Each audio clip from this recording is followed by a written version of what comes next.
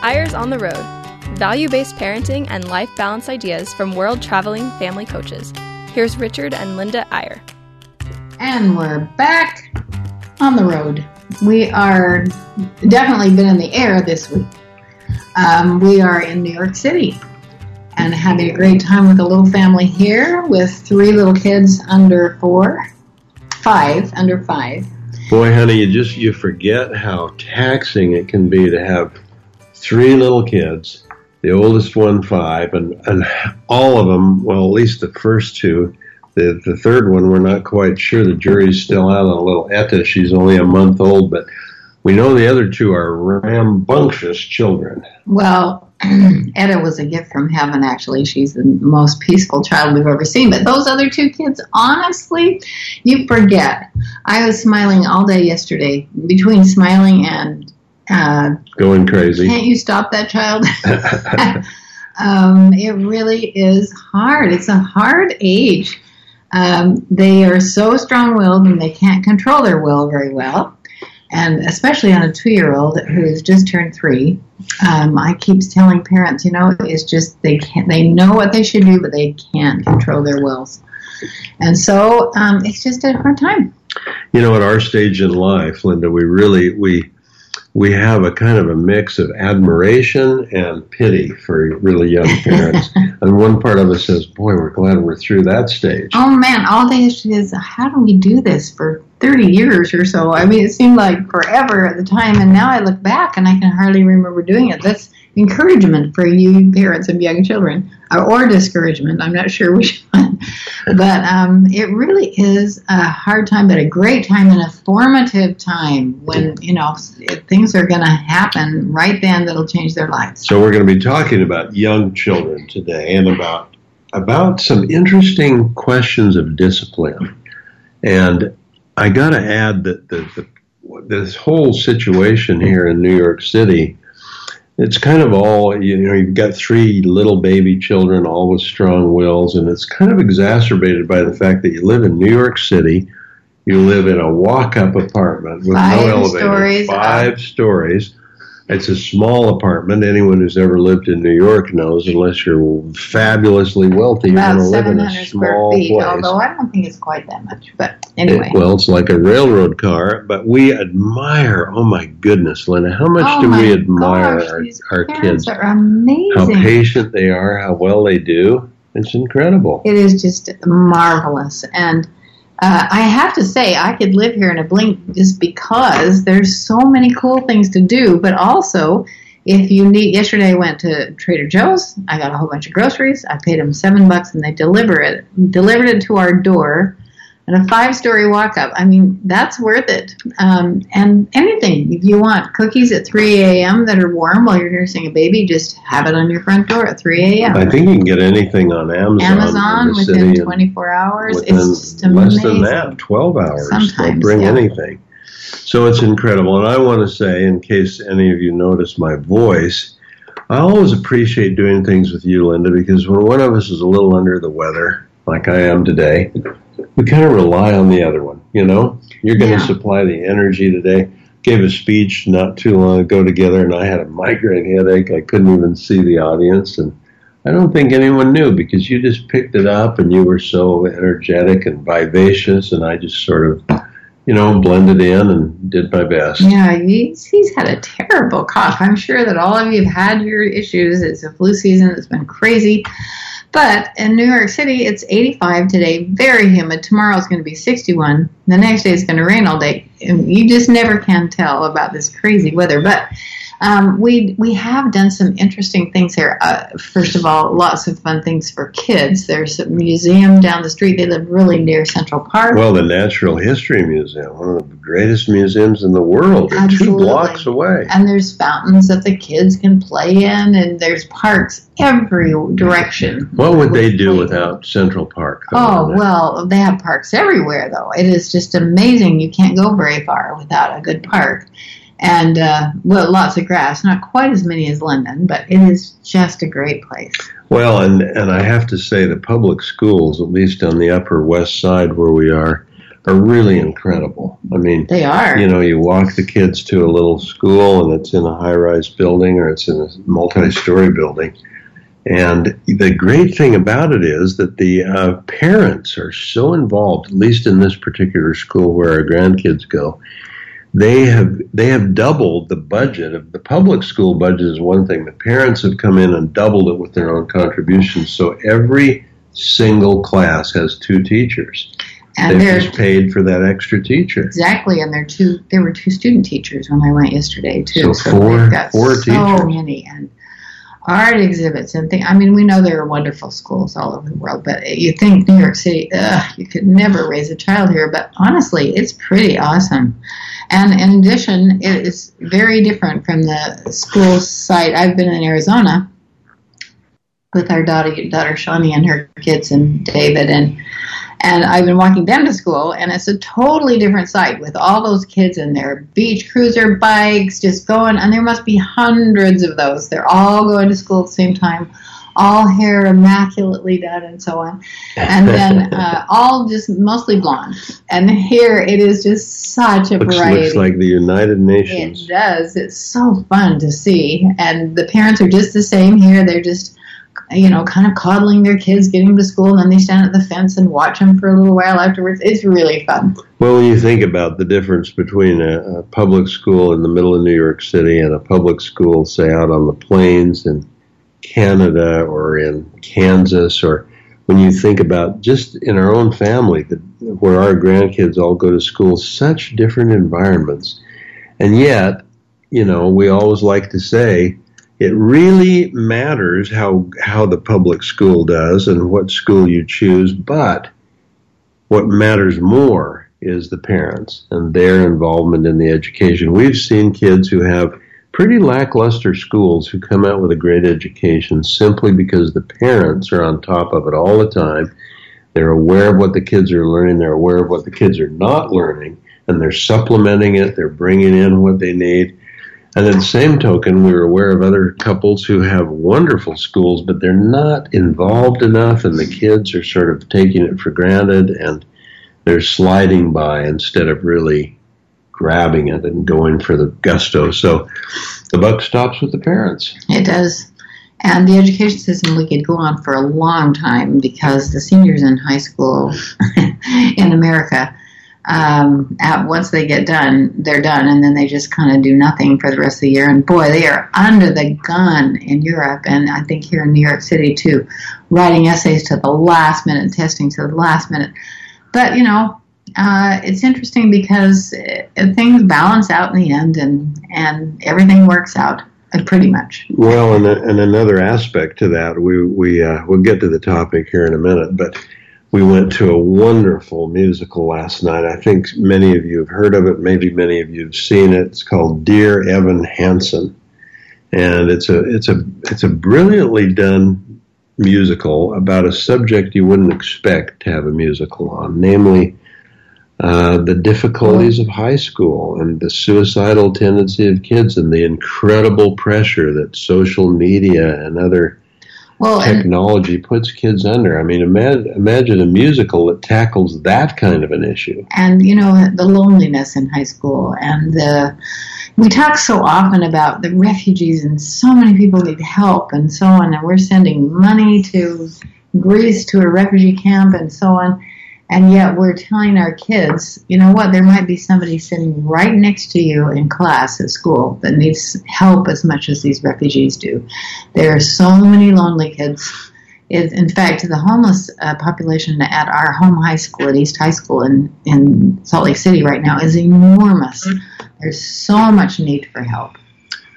There really is. So again, we don't want to spoil the story of Dear Evan Hansen. A lot of you will have the opportunity to see that if you haven't already. We really do. But it doesn't. But it does involve. It involves some pretty serious themes, including suicide and loneliness and alienation. But the story is about hope, and the story is about. It's a magnificent story. If you get a chance, just go to that. Okay, so here's what we want to try to get into a little more today, and we've kind of hinted and led up to it. We think, see if I say this too boldly, Linda, We've been doing a series called The Top 10 Parenting Ideas, and we're doing them a little at a time here on the radio show. We're doing them in our articles and so on, but we're going to start another series when this one's over, and we're going to jump ahead on it a little today. And this is a series called The 5 Most Common Mistakes That Parents of Small Children Make. And one of those 5, and I think I'll say it and then you repeat it and say it maybe in a better way, Linda, but we see such power struggles going on among families with little kids, little strong-willed kids, and the parents are looking for a way to discipline the kids. They're saying, how do I discipline this child? How do I make him obey me? How do I get him to mind me? How do I make sure that we don't have this constant yelling and screaming going on in the family? And the problem that many of them have, honey, is that they're trying to make this up as they go along. Like the child is misbehaving and the mom says, okay, if you do that again, I'm going to have to put you in your room. Or, okay, if you do that one more time, we're going home. We're going straight home. And so it's a constant chain of threats. And then the parents usually back off because they don't really want to take the child home and they don't really want the kid to miss dinner and so on. But the point is they're making it up as they go along. It's a little misbehavior, so we're going to discipline you now and we're going to threaten you with something and then we're going to try to follow through. And it creates power struggles, especially with strong-willed kids. And it goes on and on and on. It goes on all day. You know, we were out with this 5-year-old and 3-year-old yesterday, and there was a lot of power struggle going on, but then we went to the fountains over at the museum, and there was another parent there, and she was just shaking her head. She had 2 little kids, too, and she said it was free donut day somewhere. Maybe it was all over New York, I don't know. But they went to the store where there were free donuts, and the line was a mile long. And they said, well, sorry, we can't do free donuts. We'll have to do ice cream or something. And the kids just had a total meltdown because they got in their minds they were going to have donuts, and there was no turning back. And finally, the mom just, no, okay then, no donuts at all. I mean, kids, no food, no nothing at all. And they went over to play in the fountains. But, you know, the meltdowns are not fun, and it's just a part of life. Of course, we never had a meltdown or a child that disobeyed us or anything like that. Oh, my gosh, those are hard times. But you say to yourself, what is the alternative to this sort of ad hoc discipline? Ad hoc meaning you make it up as you go along. You have a problem, you try to solve it right then. You threaten or you establish some instantaneous punishment and so on. What's the alternative to those kind of power struggles and to that kind of make it up as you go along discipline? Well, the answer is probably obvious if you really think about it. The alternative is to have a simple set of very, very clear family laws. Very simple, and not more than 4 or 5, because little kids can't remember any more than that. But the key to that is, and this is not a quick fix. You don't sit down and write up a little list of 5 little laws, and they're the ones you're going to keep. This is a process where you meet with your little children, and I'm going to suggest, Linda, that 3 and 5-year-olds, that's about a good time to the start. early age you can start. Yeah. And if the kids are capable of understanding what a law is and what a punishment is, then they can become involved in establishing that law and in deciding what the punishment is. This is something you have to do through a process of several meetings and a process of building it gradually as you go along. We're going to take a break here and come back and talk more about it, but I'm going to make you a little promise. There is a way to set up a simple little legal system in your family that basically removes all this nonsense and power struggles and discipline. And you will never have a meltdown again. So join us for the second half. We'll be back in just a minute.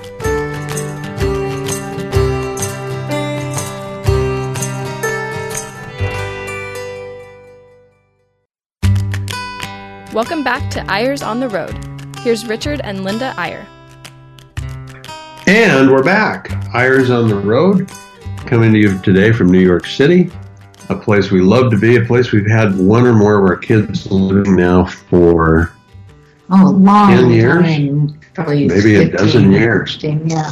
And we'll miss it if and when the last one ever moves away. Yeah, this one may be going to Japan next year, so we'll see. But we've loved our time here, and even though it is a 4-story, 5-story walk-up, it's 4 big, long flights of stairs. But it's okay. I don't have to carry a baby. I don't have to be pregnant. I do have to carry groceries once in a while, but it's really such a grand adventure. All right, so let's set the stage again for this topic today. How can parents of young kids overcome the power struggles and the sort of instantaneous discipline and trying to get kids to behave and obey? What is the alternative to that? And we're proposing that the alternative is to go through a process whereby you set some simple family laws. Well, and you get those laws on a big old thing, on a big framed thing, something that really is impressive. The kids know what those rules are, and they know exactly what the punishments will be if they break them. Well, first of all, I think you have to decide what your biggest problems are. Right. Is it disobedience? Is it disrespect? Is it yelling? Yelling, naughtiness, fighting? What is it? Yeah. And so you figure out what your 5 biggest problems are. And then you have the kids help you figure out how you're going to resolve that. Now, let me tell you, the kids that are 3 and 5 are not too young to get in this kind of a conversation. Here we are with these grandkids, and I was just half an hour ago talking to little Zara, who's 5, and I don't think she'd ever had this conversation before, but here, and this will make it sound like I think she's pretty smart and pretty precocious. Of course she is. And I do think she is, Yeah. But I think this is typical of kids that age. I said, Zara, you know what a law is? And she said, yeah, it's like something you shouldn't do. And I said, well, like what? What would happen if you broke a law? Do you know what it is to break a law? And she did. She said, yeah, then you'd go to jail. You'd go to jail if you broke a law. And I said, well, would you go to jail if you broke just a little law, like maybe littering? Oh, she actually brought up littering. I said, what are some laws you know? Yeah. And she said, don't litter. Here's a kid living in New York City, and Yeah. she knows about not littering. And I said, would you go to jail if you littered? No, she said, but I think you might have to pay some money. So I'm sitting there amazed that she understands as much as she does about laws. Yeah, and I heard her say, but people still do litter. They still do. And Yeah. sometimes I have to pick up their litter. I think it's pretty fun. And we were even getting the little 3-year-old involved a little, and he was sort of getting it. He was like, a law, okay, that's something I said, is it a good thing or a bad thing to have laws? And they said, well, it's a good thing, because otherwise we'd have lots of problems. So this is not a quick discussion, but you begin to help kids understand that there are country laws, there are national laws, there are laws, City laws, traffic laws, and you help kids to understand those are good things because they help us all to be safe, and they help us live together in a way that's happy and harmonious. And you don't rush it. You get them thinking about that, and then you get to a point where you're able to say, do you think it'd be good if we had some family laws? And if you've done it right, if you've done a thorough enough job with the other discussions, they'll say, well, yeah, because laws would help us to have more fun and not have so many arguments and not have so much yelling and so on. And know what to expect, mainly when you break a law. Yeah. So, and one of the main things is when you decide what they really are and have a discussion with them, maybe this takes 2 family meetings. Or more, even maybe more. I mean, family meetings. You could work on this over several months, I think, to really so much better to work through it and teach the principle of what a law is and why it's a good thing and so on. And then there's a way to really flatter these kids when you get them to that point and say, now, you're part of our family. We're all part of our family. Let's create our family laws together. Right. And let's create the consequences of what happens when you break the law. Right. So when they feel that they have ownership in what happens, and it's hilarious because they tell you things that are just outrageous, because when they're just sitting in a family meeting, it seems totally logical. If somebody hits another child or something, we just say, okay, then just put us in our room and for 2 days with only bread and water. And like, honey, you're not going to want to do that when it comes right down to it. What do you think would be a reasonable thing when you hit somebody? And again, this should be a discussion. And if you don't get to the point in that first little meeting, don't worry, because you want this to be an ongoing process. This is one of the most powerful things you'll ever teach little kids, is that there are laws, there are consequences, and they can help decide what those consequences are. And once they do it, it just becomes very, very powerful. Now, the closer the consequence can be to a natural consequence, the better. So, for example, many of you have heard us talk about the law of peace. By the way, if you can get a law down to one word, that's better, or That's 2 even words. better, yeah.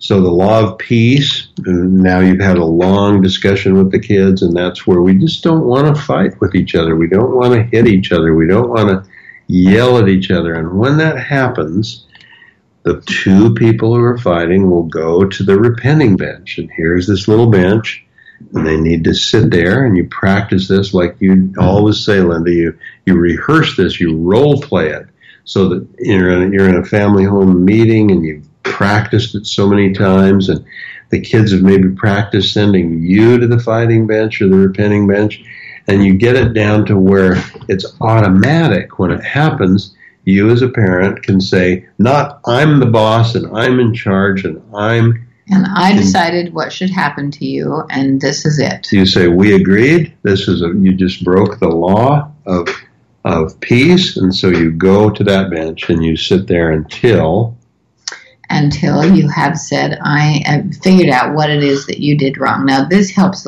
this is a little bit better for little older kids, because the little kids can start doing this, but what do you think you did wrong? What do you think you did wrong? You can't leave the bench until you figure out what you did wrong. And we're not interested in you telling us what the other kid did wrong, who you've been fighting with. That won't get you off the bench. You need to figure out what it was you did wrong. And then you have to say to each other, I'm sorry, will you forgive me? I'll try not to do it again. We started telling our kids, you have to say, I'll never do it again. But then, it's inevitable. In half an hour, they're going to be doing it again. So you will want to follow through on what you say and just say, I'll really try not to do it again, and then give each other a hug. So there's just one example. Now let's get closer to home, Linda. Here we are. And, again, it's pretty tough for grandparents to sort of tell their kids, how to discipline their own children. But if you're a grandparent, you can certainly get in a conversation like we had at breakfast today with our son and daughter-in-law about, hey, maybe there's a way to get over these power struggles, and maybe it's to have some simple laws. So it kind of became a discussion. Well, and in their defense, they've been working on it. They've been working on it, yeah. And this little 5-year-old Zara, she said, well, Dean, the little brother, was standing up on the table, walking around the kitchen table, and Zara said, I think there should be a law against climbing up on the table. Did she? I missed that. And I said, well, that's a good idea, Zara. What do you think the consequence or the punishment? By the way, a 5-year-old, it's interesting, 5 and 6-year-olds, 7-year-olds, they love long words. And punishment's not actually as good a word as consequence. And if you can teach a 5-year-old what that word means, you'll find out that kid will start using that word a lot. So I said, what do you think the consequence should be, Zara, if somebody gets up on the table? And she said, well, I think they should have to go to their room for 10 minutes. Now I don't know if that's the conclusion you would come to. She's the one walking on the table. That'd be great. But, you try it out. You see what's going on, see what's happening, and then try it. And you bring it back to the point. You bring it back to the principle. Now, Zara, well, why would we have a consequence?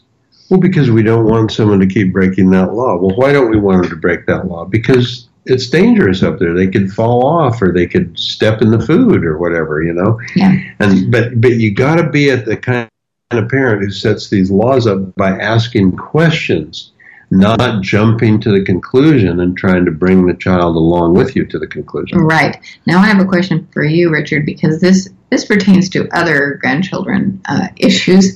What about arguments in the car? You can't send them to the bench. I mean, there are kids arguing all the time in the back seat about, I want this and I want that, and that isn't fair, and all that kind of stuff. Sure.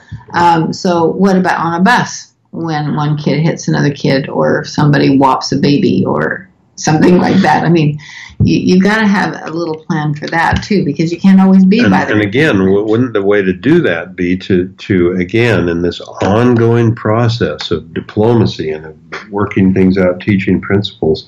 What do you think should happen, little Zara, 5-year-old, if you're in the park where they are right now? They're in Central Park, and if you and Dean are fighting, or if you're yelling, or if another law is being broken, what should we do if we're not where we can discipline you, right? If we're not where the punishment can happen, right? She says, write it down, and when we get home, we have to have that consequence. So I think kids can really get this. Now, you brought up a great point, Linda. What are the main things that are behavioral problems with kids? Clearly, one of them is fighting and yelling. Clearly, one of them is misbehaving, like something as simple as climbing up on a table or whatever. Oh, clearly one is respect. Clearly one is respect. You know, I came from a farm family. I would never have dared to speak to my father disrespectfully. However, I was pretty naughty to my mom during piano lessons, or violin lessons. As I became a teenager, and I kind of wish somebody would have stopped me. And I think that's what they want, is to be stopped, because they're mad and they're angry and they don't know how to stop themselves sometimes. They want to be stopped. And so having this set of rules and for respect, you know, so often when our last child was a little bit more difficult, because she was kind of an only child for 3 years. Yeah. And so the respect was just an issue at our house. And so whenever she would say something that did not sound respectful, we would just say, let's start over. Let's start over. Those 3 words. Let's start over. You set this up in a family meeting also, and do some role playing with it and so on. Do Mother May I if you want. I mean, you can transpose that to let's start over. And then they have that says in their mind that was not appropriate. And you may have to start over that way to my 10 times, but the kid knows you're going to start over until they speak with respect. Now, Linda, every time we talk about this in a public meeting for parents, they want to know, well, what do you think the 5 rules should be? And we always say, well, you got to figure them out yourself, and it's based on your own kids and their behavioral problems. And you know what? You may have 8.